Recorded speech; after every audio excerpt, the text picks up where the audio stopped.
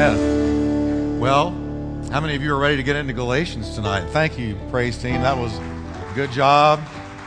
Enjoy the worship. Let's stand together, can we? And let me remind you that bring somebody who needs to be saved this weekend. We're going to be in 4 services. Saturday night, 6. Sunday morning, 9 and 11. Sunday evening, 6. That's what I thought. I want to be sure.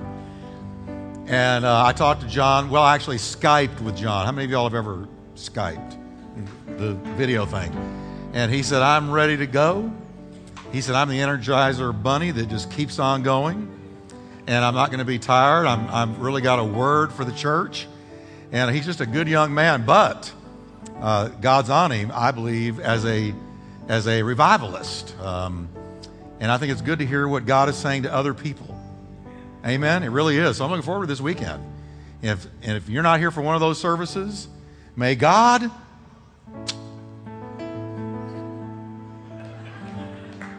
I'm kidding. Be here, all right? Now, we're going to look at Galatians 5 tonight and the fruit of the Spirit. And it's good stuff. So let's do that. Galatians series, part 12, through the Spirit. Now, last time, well, let's pray first, can we? Of course. Father, thank you for your word tonight. Lord, we desperately need the direction of the Lord. We need the life that comes from your word. And we pray in Jesus' name that you will answer and feed our souls tonight. In Jesus' name. Amen. And by the way, we're praying over these services as well. If you ever want to join the intercessors, they're back there.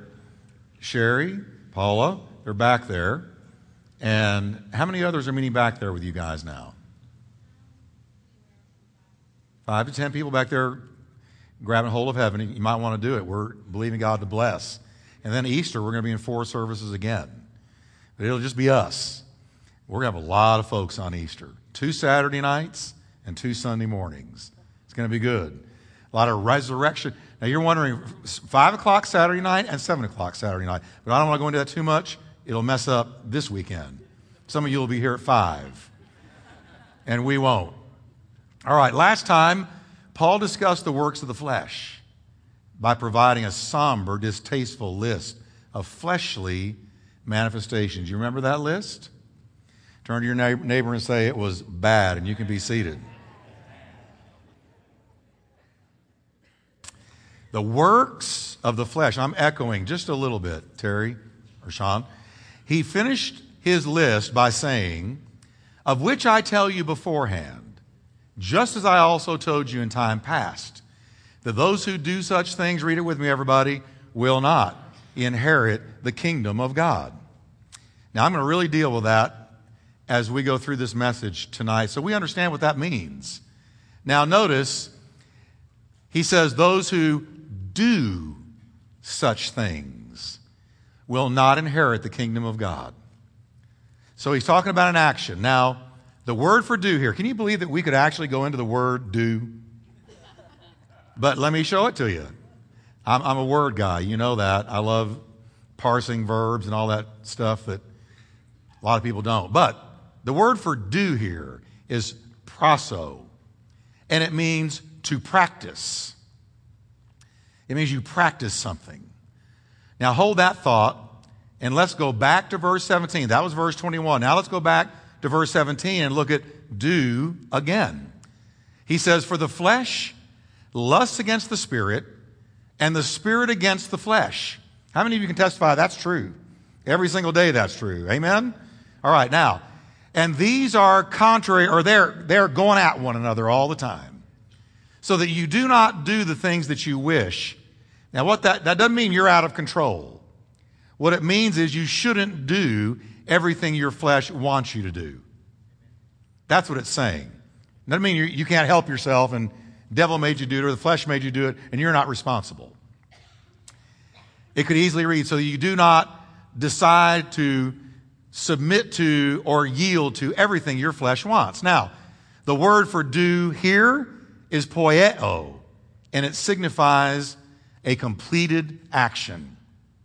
Now, what is the difference between the two do's? Poieo, the first do in verse 17, refers to a completed action. You did something. Like, I can throw this on the floor. I did it. It's completed action. That's the word poieo. Now, prasso in verse 21 refers to a habit that is the result of continually repeating an action. It's how addictions are formed. Remember that first hit you took off a cigarette? Some of you? You remember how your body rebelled? Do you remember how it felt like you put a brick down in your lungs, but you persevered until your flesh decided that it liked it? Amen? And so it became what we call an acquired taste. There's almost no habit that we get into that at first our flesh doesn't give us a strong signal, hey, I don't care for that. But you persevere, I persevere, and we create habits. So both words occur in Paul's final indictment of heathen behavior. And a great example of both words being used is in Romans 1, verse 32. Let me show this to you. In Romans 1, verse 32, this is the last verse in the dark and gloomy chapter of Romans 1. Now, he says, who knowing the judgment of God, that they which commit, now that's the word do, same word, prasso, those who practice, who keep on doing the things that he listed in Romans 1, he that keeps doing those things is worthy of death. And they not only do, there's poieo, the same, but they have pleasure in them that keep on doing them. Now, in other words, you got people who are saying, amen, you go for it. You go ahead and walk in the lust of those lusts of the flesh. And the ones who are cheering them on also have it in their heart to do the very same thing. It makes you wonder why our government is so behind pushing the homosexual agenda. Because verse 32 really is all about that kind of thing. Now my clicker is out again, and this thing frustrates me every week. There we go. Amen. I am in the Spirit. All right, in the very next verse, Paul's indictment is carried over to the hypocrite. And here's what he says in Romans 2, verse 1. He says, therefore you are inexcusable, O man, whoever you are who judge, for wherein you judge another, you condemn yourself. For you who judge, what does it say? Do, and it's the word prasso, means keep on doing the same things. So here you got the people who are judging others, but while they judge others, they're practicing the very same thing. That's what we call a hypocrite. If you're going to judge somebody with righteous judgment, be sure your own heart is clean. Amen? So those who are judging others, and I found this to be a fact of life, that the people who are hardest on you, who have no mercy on you, who judge you harshly, unlike God, there's no mercy, no compassion, no desire to restore. They just judge. You can mark it down. There are skeletons lurking in their own closet. You can mark it down. It's a fact of life. And the reason they're attacking you is because they see themselves in you. That's free. I'm not even going to charge you for that little bit of counsel. Now, here's the point to all this. The people who Paul excludes from the kingdom of God are those who are making a habitual practice of some or all of these terrible sins. He says the very same things. Now, hold that thought. Let me be sure you got that. What is Paul telling us when he says, those who do those things will not inherit the kingdom of God? Who's he talking about? He's talking about those who practice those sins habitually as a way of life without conviction. In other words, they haven't been saved.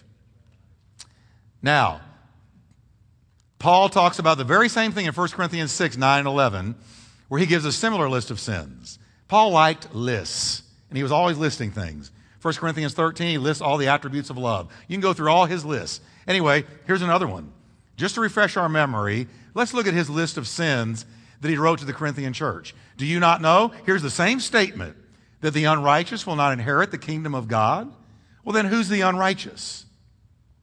He's going to list them for us. Do not be what, everybody? I'm preaching on this one this week, this weekend. Don't miss it. I'm not. Kathy just told me I'm not. Oh, I'm talking about John. Well, I meant next weekend. John Collier's here this weekend. See, I've got Kathy there, and then I have my secretary there, and they're both yelling at me from the sideline. Oh, I need them, but I've got to have them. Anyway, read it with me. Do not be deceived. About what? Here's what. Fornicators. What is fornication? It comes from porneo, from which we get pornography. And it's talking about any of the sexual sins possible to mankind. Sex before marriage, bestiality, incest, you name it. It all falls under the category of porneo, fornication. Nor idolaters, nor adulterers, nor who? Nor who? Sodomites. Nor homosexuals, nor sodomites, nor thieves, nor covetous, nor drunkards, nor revilers, nor extortioners will inherit the kingdom of God. Now look what he then says to the Corinthian church. And I want you to read this with me. And such were some of you. What's the prettiest word in that verse? Were. Such were some of you. What were you? Well, it's not pretty. You were fornicators, idolaters, adulterers, homosexuals, sodomites, thieves, covetous, drunkards, and revilers, and extortioners. But that's what you were. That's the way we were. It's not the way we is. That's bad English, but it's good preaching. We are not that way anymore. Why? Because we've been born twice. Look what he says. Such were some of you, but what happened? Read it with me. This is so good. But you were washed. You were sanctified. You were justified in the name of the Lord Jesus and by the Spirit of our God. Give the Lord a hand of praise for that. Isn't that good?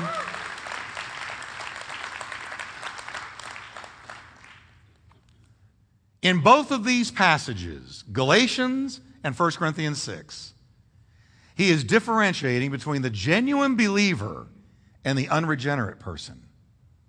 Catch that. The unregenerate person who makes a practice of these sins. Notice that Paul says, such were some of you. You're washed, sanctified, justified. You were. Something happened when you got saved that was absolutely revolutionary. It's very important that we as believers understand the intent of Scripture's teaching on this matter, because a lot of people get condemned about this. They read verses like this, and a couple I'm going to show you in a moment, and they get very condemned. Here's what Paul is saying, that the genuine child of God can no longer practice these sins conscience-free, unencumbered by conviction, and untethered by divine restraint. You can't do it. If you've really been saved and you go off practicing any of those sins, there is no way, my friend, you will have peace. There is no way you can easily live with it. You with me? The Christian does sin. Anybody sin since you got saved? I just want to know. I want to make sure. Okay. A few of you haven't sinned since you got saved. God bless you. I want to meet you afterwards. Now, the Christian sins. But what happens to the Christian when he sins? He experiences, say it, conviction for those sins. And he is miserable when he's living in a backslidden state. There is no true born-again Christian that can live happy in a backslidden state. That's why so many backslidden people smoke something, drink something, shoot something, do something to numb their mind, to numb the voice of guilt. Because we've been born again. Now the Holy Ghost is living inside of us. Now something is there that wasn't there when we were lost. And we have a brand new nature that loves righteousness. One of the most misunderstood passages in the New Testament along these same lines is found in 1 John 3:6. Listen to what it says. Whoever abides in him does not sin. Uh-oh. I used to read that and say, oh my gosh, I'm lost. Whoever sins has neither seen him nor known him. Let me tell you something about that verse. Satan uses that passage to beat Christians over the head all the time, especially new Christians who are struggling with doubt about their salvation. Are they really born again? Are they really a child of God? We say when we read that verse, well, I sin sometimes. Does that mean that I've never known the Lord, that I'm still lost? What does that mean? Look at it again. Whoever abides in him does not sin. Whoever sins has never seen him nor known him. When John says, here's very important, when John says whoever sins has neither seen him nor known him, the word sins is in a verb tense that means this: to ongoingly live a life of practicing sin, just like somebody lost. He's not saying the Christian never sins, because we're told in the Bible, if any man sin, we have an advocate with the Father, the Lord Jesus Christ. And if we confess our sins, he is faithful and just to forgive us our sins and to cleanse us of all unrighteousness. So he's not saying that the Christian never sins. Again, he's talking about what Paul was talking about. The individual who is living a sinful lifestyle, free of conscience, free of conviction, free of remorse, just like a lost person. This person's life has not changed. There's no repentance. There's no conviction. There's no fruit indicating a true conversion. I'm going to tell you something tonight, church. Here's the truth. If you really get saved, it's going to show. We're not talking about grabbing a book of rules and regulations and getting a religion. We're talking about a radical transformation in the soul of a person where your nature is changed. The things you used to love, you hate.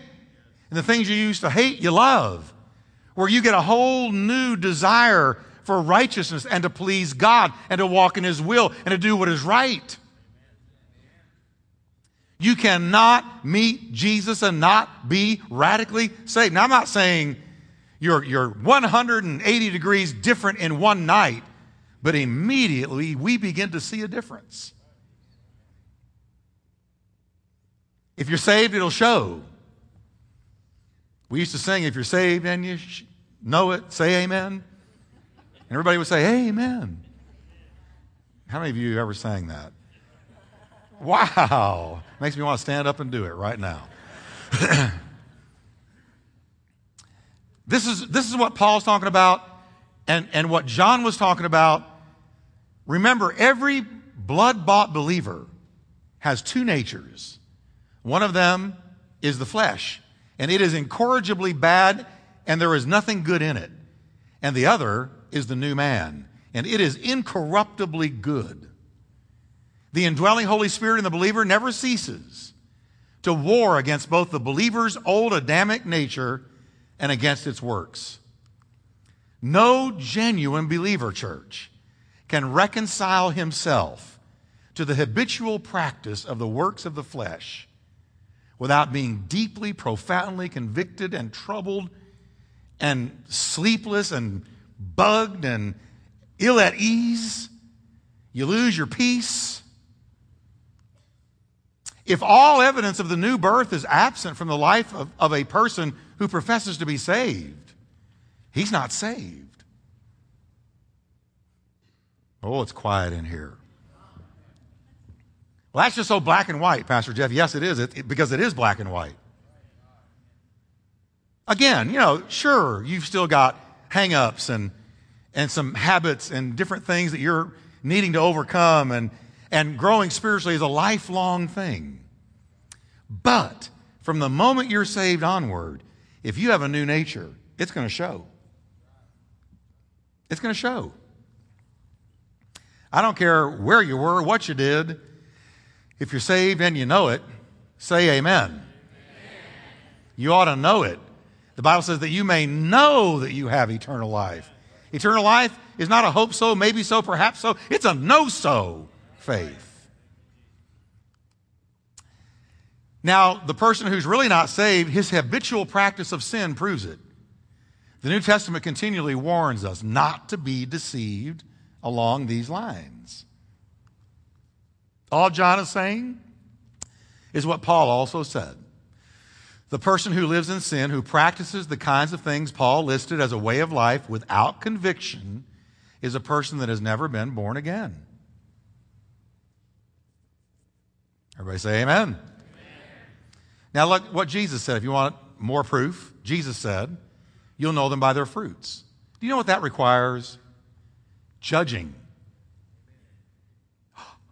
But we're not supposed to judge, Pastor Jeff. That's not loving. You better judge, or you're going to get the stuff knocked out of you. How are you going to know by somebody's fruit if you don't judge the fruit? We're all called to be fruit pickers. That's right. Look what Jesus said. You will know them by their fruits. Do men gather grapes from a thorn tree? No. Or figs from thistles? No. Even so, said Jesus, every good tree brings forth what kind? The good tree being, if you have been born again, if Jesus is living inside of you, if he's in your heart, then the good tree is in you. And the good tree will bring forth good fruit because you're attached to the tree. And the life of that tree is flowing into you, the branch. And so whatever the tree is producing, the branches produce. And Jesus is just giving us a simple agrarian fact that you can't have a thorn tree and get grapes off of it because there's no grapes in the thorn tree.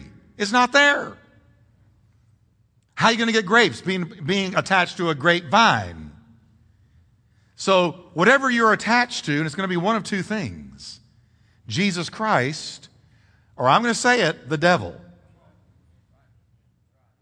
Because the Bible says if you're not a child of God, you are a child of the devil. That's exactly what God says. It doesn't say, that's not the Bible saying that you're a demonic person. It's saying that you've only been born once, and so the nature you have is from Adam and Adam's fall that the devil was totally behind. So you haven't been born twice, but if you've been born twice, then you have the good tree living in you. And so all you got to do is abide in the vine. That means get with God every day. Meditate in the Word of God. Obey Him. Do what He shows you to do. And naturally, you're going to start bearing fruit that we're going to look at in just a moment. A good tree cannot bring forth evil fruit. It can't happen. Nor can a corrupt tree bring forth fruit that is good.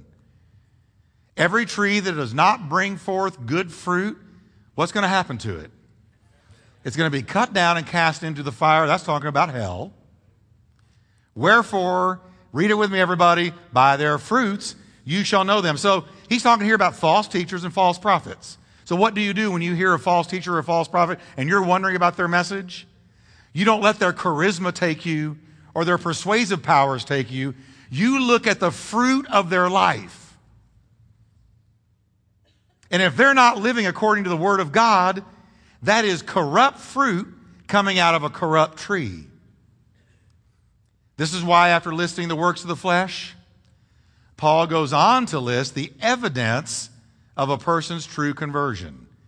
The fruits of the Spirit. Now notice, we are not to judge the authenticity of somebody's spiritual life by the gifts of the Spirit.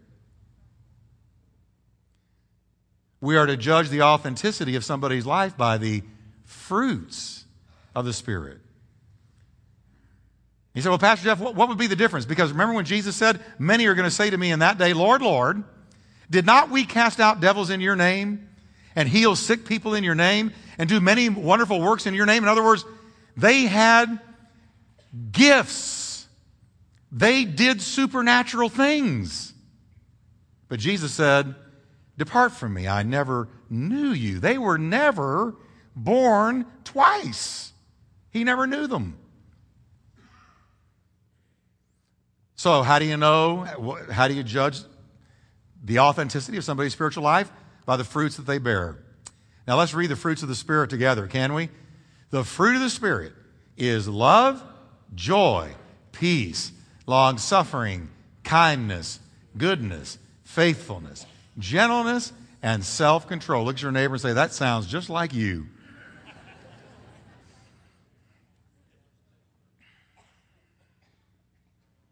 Now, the word for fruit is the Greek word karpos. And karpos is used often in the New Testament in its natural sense, referring to real, edible fruit.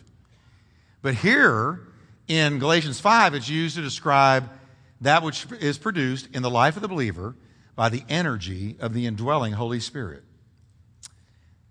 So, as lust works secretly and displays itself in the works of the flesh, so the Holy Spirit works secretly and reveals his presence by the character traits that Paul just listed. You will know them by their fruits. Now, do you know that the first three, love, joy, and peace, are emotional? The first three fruits of the Spirit are emotional. We experience emotions involved in them. Love, oh, I love them. Joy, ooh, I'm happy. Peace, right? I don't know what happens up here sometimes. I just want to be sure I'm keeping you. I was telling somebody the other day, when I got saved in juvenile home, nobody followed up on me. The guy that came was a Baptist preacher. He preached the gospel to us in juvenile home, and then he left. He didn't know when we were getting out or how to follow up on it, so nobody followed up on me. All I knew was that in juvenile home, something incredible had happened to me, and I felt such peace. I was 16 years old.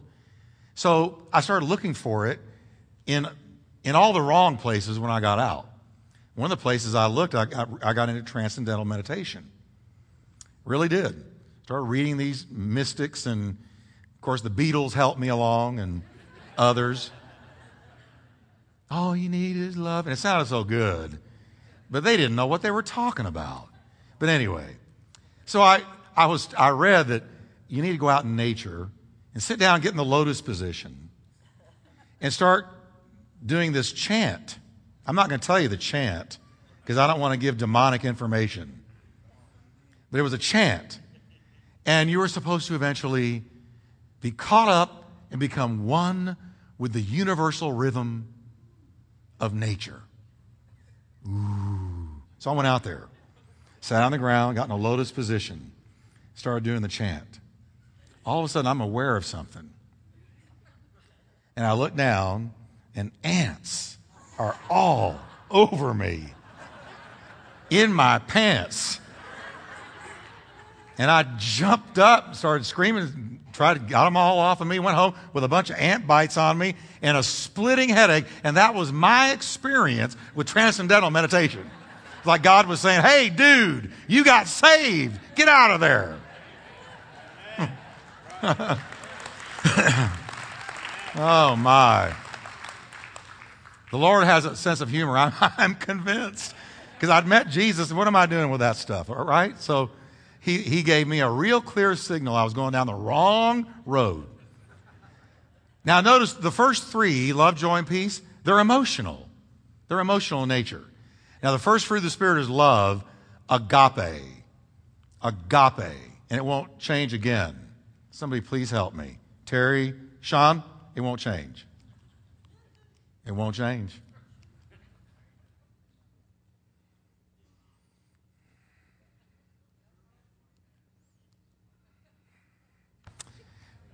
There it went.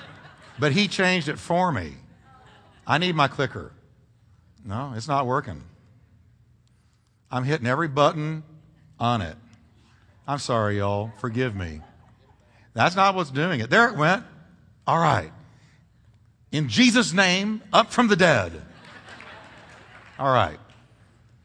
Now, the typical, you have a battery? No, I'm good. Let me see if I can get through it. Okay. Thank you. The typical word for love among the Greeks was philanthropia,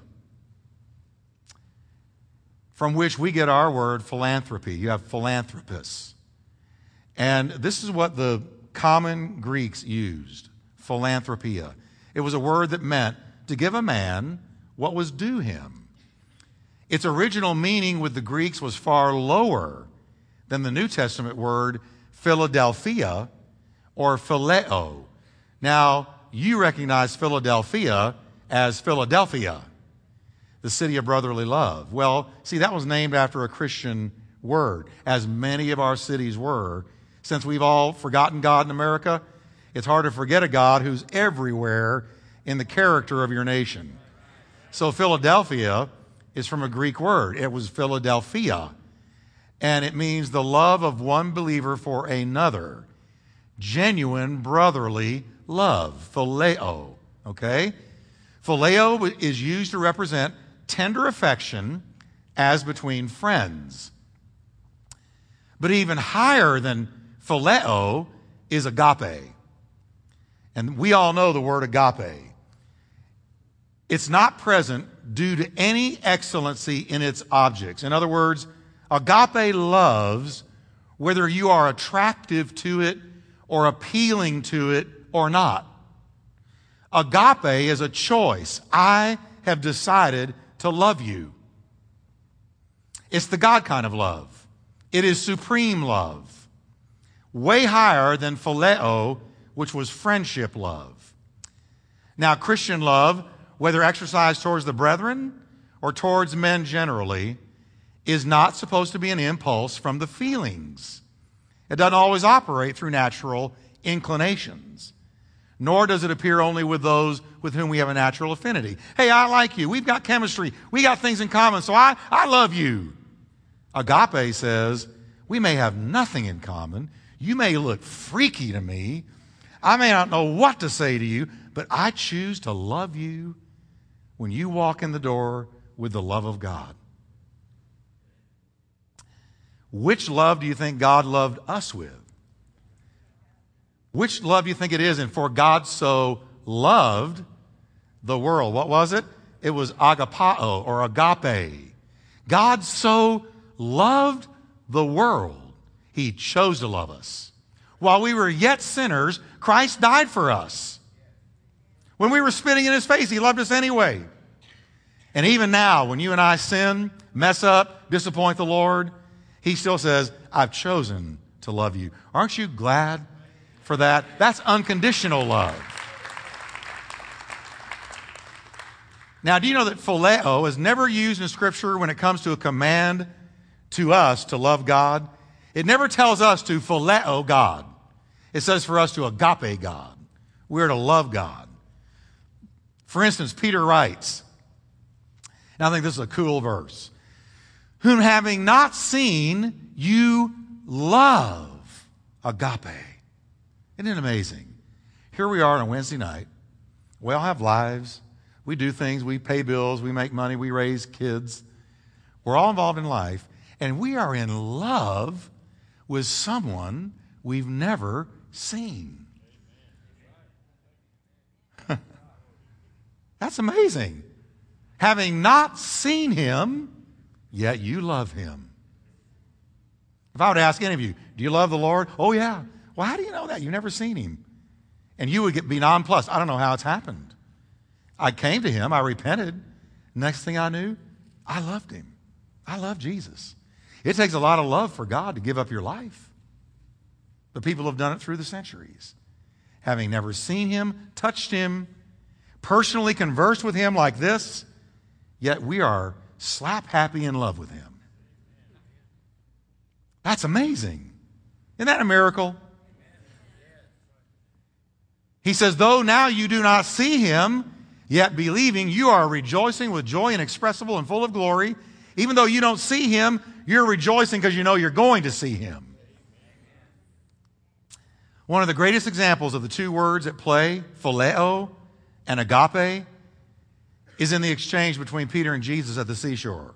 following Peter's denial of Christ. Remember that? I don't know him. And then blankety, blankety, blankety, I don't know him. He denied the third time with cursing. John 21, verses 15 to 17, let me just show you the way it breaks down. Remember, Jesus is now resurrected. He's called the disciples out of their boat to the shore. He's got a fish fry going on. So Jesus was not a vegan. Just thought I'd let you know that. Jesus ate meat. He ate fish. Now watch this. He calls Simon Peter, who denied him 3 times. He says, Simon, I got a question for you. And you know Simon was, oh, here it comes. Because on the third denial, remember, Jesus walked by and looked at him. And Peter went out and wept bitterly. Well, now Jesus is confronting him. He says, Simon, son of Jonah, do you love me, agapao, agape? Do you love me more than these? And he points to the disciples, because remember, he had bragged, though they all deny you, I won't. So he points to the other 11, and he says, Simon, you want to tell me again that you love me more than they do? Now look what Simon said. He said, yes, Lord, you know that I phileo you. He didn't say agape, supreme love. He said phileo, friendship love. Jesus said to him, feed my lambs, but he didn't stop there. He said to him a second time, Simon, son of Jonah, do you love me? Used agape again. And Peter said to him the same thing. Yes, Lord, you know that I phileo you. He said, tend my sheep. Now Jesus is going to turn the screw and take it home and hit him a third time because he denied him 3 times. He said to him the third time, Simon, son of Jonah, do you even phileo me? You see it? Peter, you've told me twice now you don't love me supremely. You're not going to brag that way as you did before. But how about phileo? Is that real?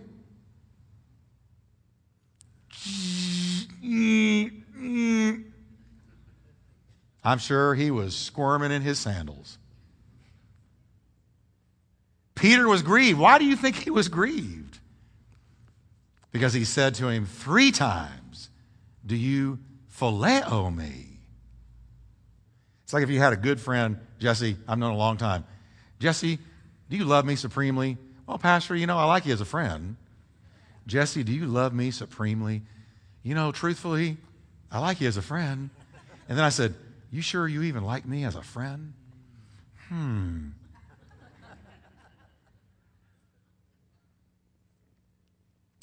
He said to him, Lord, you know everything. You know that I at least phileo you. Love you as a friend. Love you dearly. I cherish you. Jesus said to him, feed my sheep. Now remember, Peter had boasted, though all men be offended because of you, I will never be offended. So Jesus let him know, you're not what you thought you were. And folks, let me tell you something about the Lord.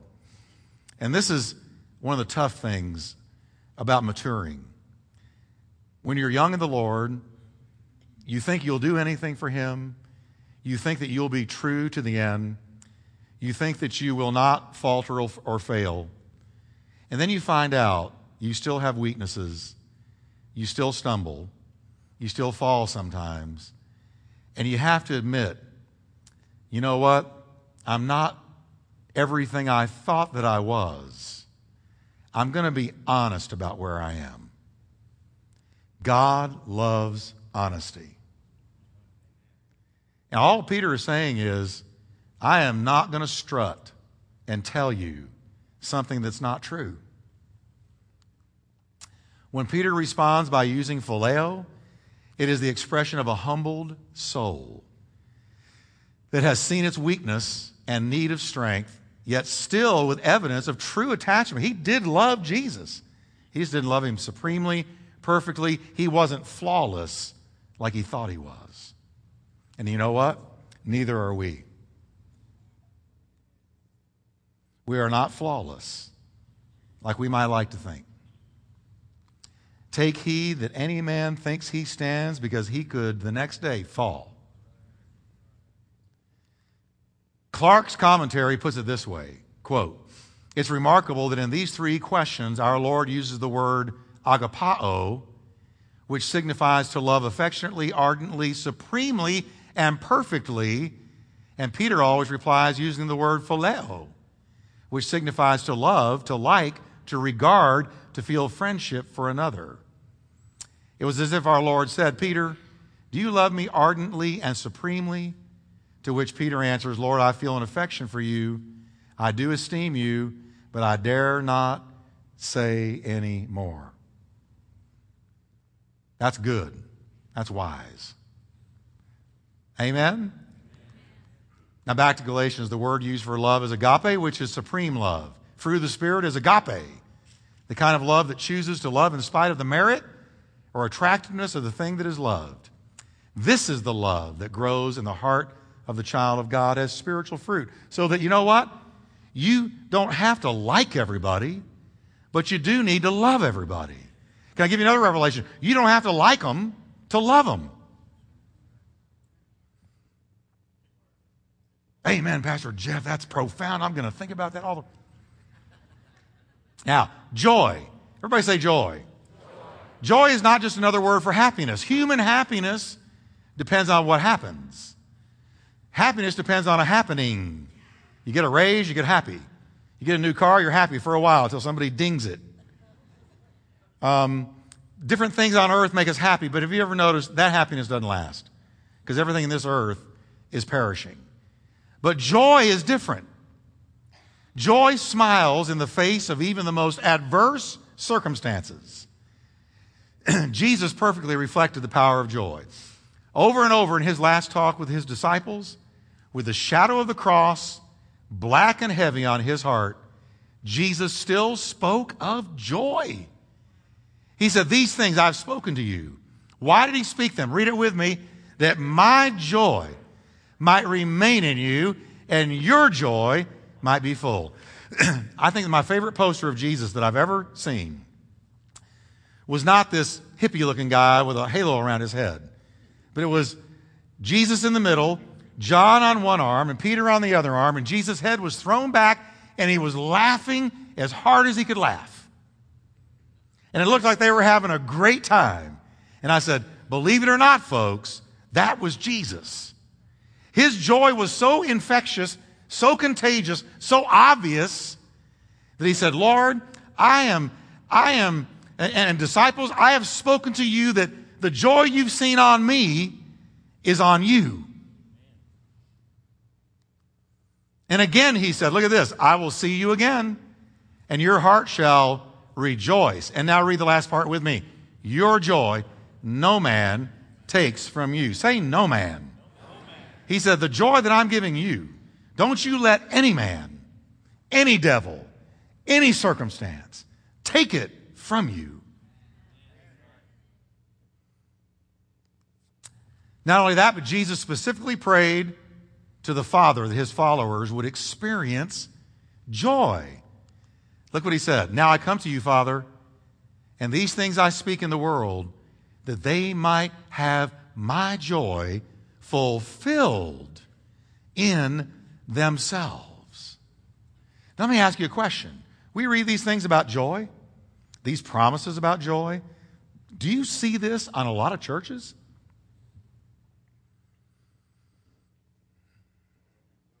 How many Christians do you know that are always full of joy? How many joyful people do you know? Hold on, there's too many responses. Over here? I'm just saying, I want you to think about this. Because guess what? Joy is the defining mark of heaven. Joy has its source in God, not an earthly happening. The psalmist sang, "You will show me the path of life, and in your presence is" what, everyone? Fullness of joy. Where do we get joy? In his presence. How do we get the presence of God around us? Well, he inhabits the praise of his people. I believe he's there when you pray. He's there when you praise him. He's there when you're in the Word. The key to having joy is getting into his presence, because in his presence is fullness of joy. Statements like these contradict the gloomy view the unsaved world often has of heaven as some dull place where people hold endless, boring prayer meetings. Thank you, I'd rather go to hell. Because all my buddies are going to be down there with me, and we'll sit around the hell bar and talk about old times. Where did you get that? That is so profoundly stupid. You know nobody in hell. You see nobody in hell. You recognize it's dark, tormenting, and forever. Where's there going to be real joy? It's going to be in heaven. Joy is the mark of heaven. Heaven is going to be a place of endless, spontaneous, combustible joy in the presence of God and His Son, Jesus Christ. Peter said, joy unspeakable and full of glory. I like what John Phillips wrote. He said, joy is the rainbow, smiling, undaunted, and triumphant in the storm. Joy is the happiness of heaven. I love this statement. Joy is the happiness of heaven imported by the Spirit of God into a receptive human heart. We've got imported joy. Joy is the sunbeam lighting the prisoner's cell. Joy is knowing Jesus. If you want it in a nutshell, there it is. If we say that together, joy is knowing Jesus. Now let's get to the third one, and we're going to close with this. The third emotional type, fruit of the Spirit, is peace. There is peace for the Christian in the storm. God's peace in us produces a calm, untroubled spirit, come what may. I am so thankful for peace. I am so thankful for God's peace. Be anxious for nothing, but in everything by prayer and supplication, let your requests be made known to God. And the peace of God, which passes all understanding, will guard your hearts and minds through Jesus Christ. Thank God for peace. As with all the fruit of the Spirit, amen. As with all the fruit of the Spirit, Jesus modeled God's peace perfectly. Have you ever noticed in the Bible, He was never in a hurry, never upset, never disturbed. Get this, from the age of 12, Jesus knew that He was to die on a cross for the sins of the world. Because when His parents found Him talking to the doctors, they said, what are you doing? He said, don't you know I should be about my Father's business? He already knew what the Father's business was. He knew at 12 He would die on a cross for our sins. I don't know about you, but if I know that at 12 years old, I'm not having a happy teen life. I'm going to have some teen angst. Not Jesus. Although the shadow of the cross drew nearer every day, He never showed the slightest fear. It never upset His peace, and it never disturbed His poise. Jesus lived above the storm. God's peace is part of our inheritance as a child of God. Do you believe that? Look what Jesus said. Read this with me. Peace I leave with you. How many of you have peace tonight? All right? Even in the midst of trouble.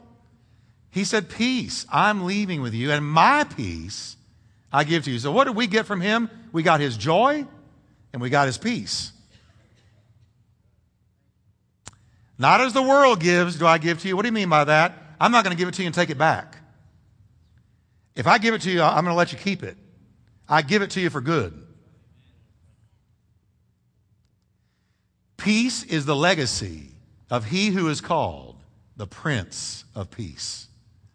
His is the peace that passes all understanding. Now, I'm going to look at Peter and we're going to close. Before the day of Pentecost, Peter fell apart at even the slightest suggestion from a young girl that he had been a disciple of Jesus. I don't know him, don't know him. No. But after Pentecost, after the Holy Spirit fell on him, we see a different Simon Peter. He's arrested by Herod and sentenced to death. His dear friend James has already been beheaded. James went before him. The date has been set for his execution. Tomorrow, he's going to die. 16 soldiers took turns ensuring he would not escape. What is Peter doing? Is he biting his fingernails, calling for a lawyer, breaking out in a cold sweat of fear? Is he renouncing Christ again to try to get out of it? Nope. He is asleep. Without extra strength Excedrin PM. He's asleep. Sound asleep. So asleep that an angel that's sent into the cell has to hit him with his sword. Get up! Peter thinks he's having a vision. He led him through the gates, led him out into the city, and he got set free. But I want you to notice, Peter went from panicking by just being recognized as a disciple to sleeping like a baby the night before his execution. What is that? That's God's peace that passes understanding. He hadn't called us to panic. He's called us to have peace. So these are the first three fruits of the Spirit: love and joy and peace. And they are the glorious result of abiding in the vine, Jesus Christ. And they are the side benefit, the great reward of walking with Him. Just stay plugged in and abide in Him daily, and these fruits will be produced in you. Can we stand together? Next time we're going to talk about the great evidential fruits of the Spirit. How many of you are thankful for the fruit of the Spirit? Amen? I'm so glad that the Holy Spirit is here and lives within us. And wow, what He produces in us is a miracle. Lord, we praise You tonight. In a dark and hate-filled world, You have given every true child of God the peace that passes understanding, the joy unspeakable, and the love of very God grown in us. And Lord, I thank You for it tonight. Can we just lift our hands to Him? And let's go ahead and just worship.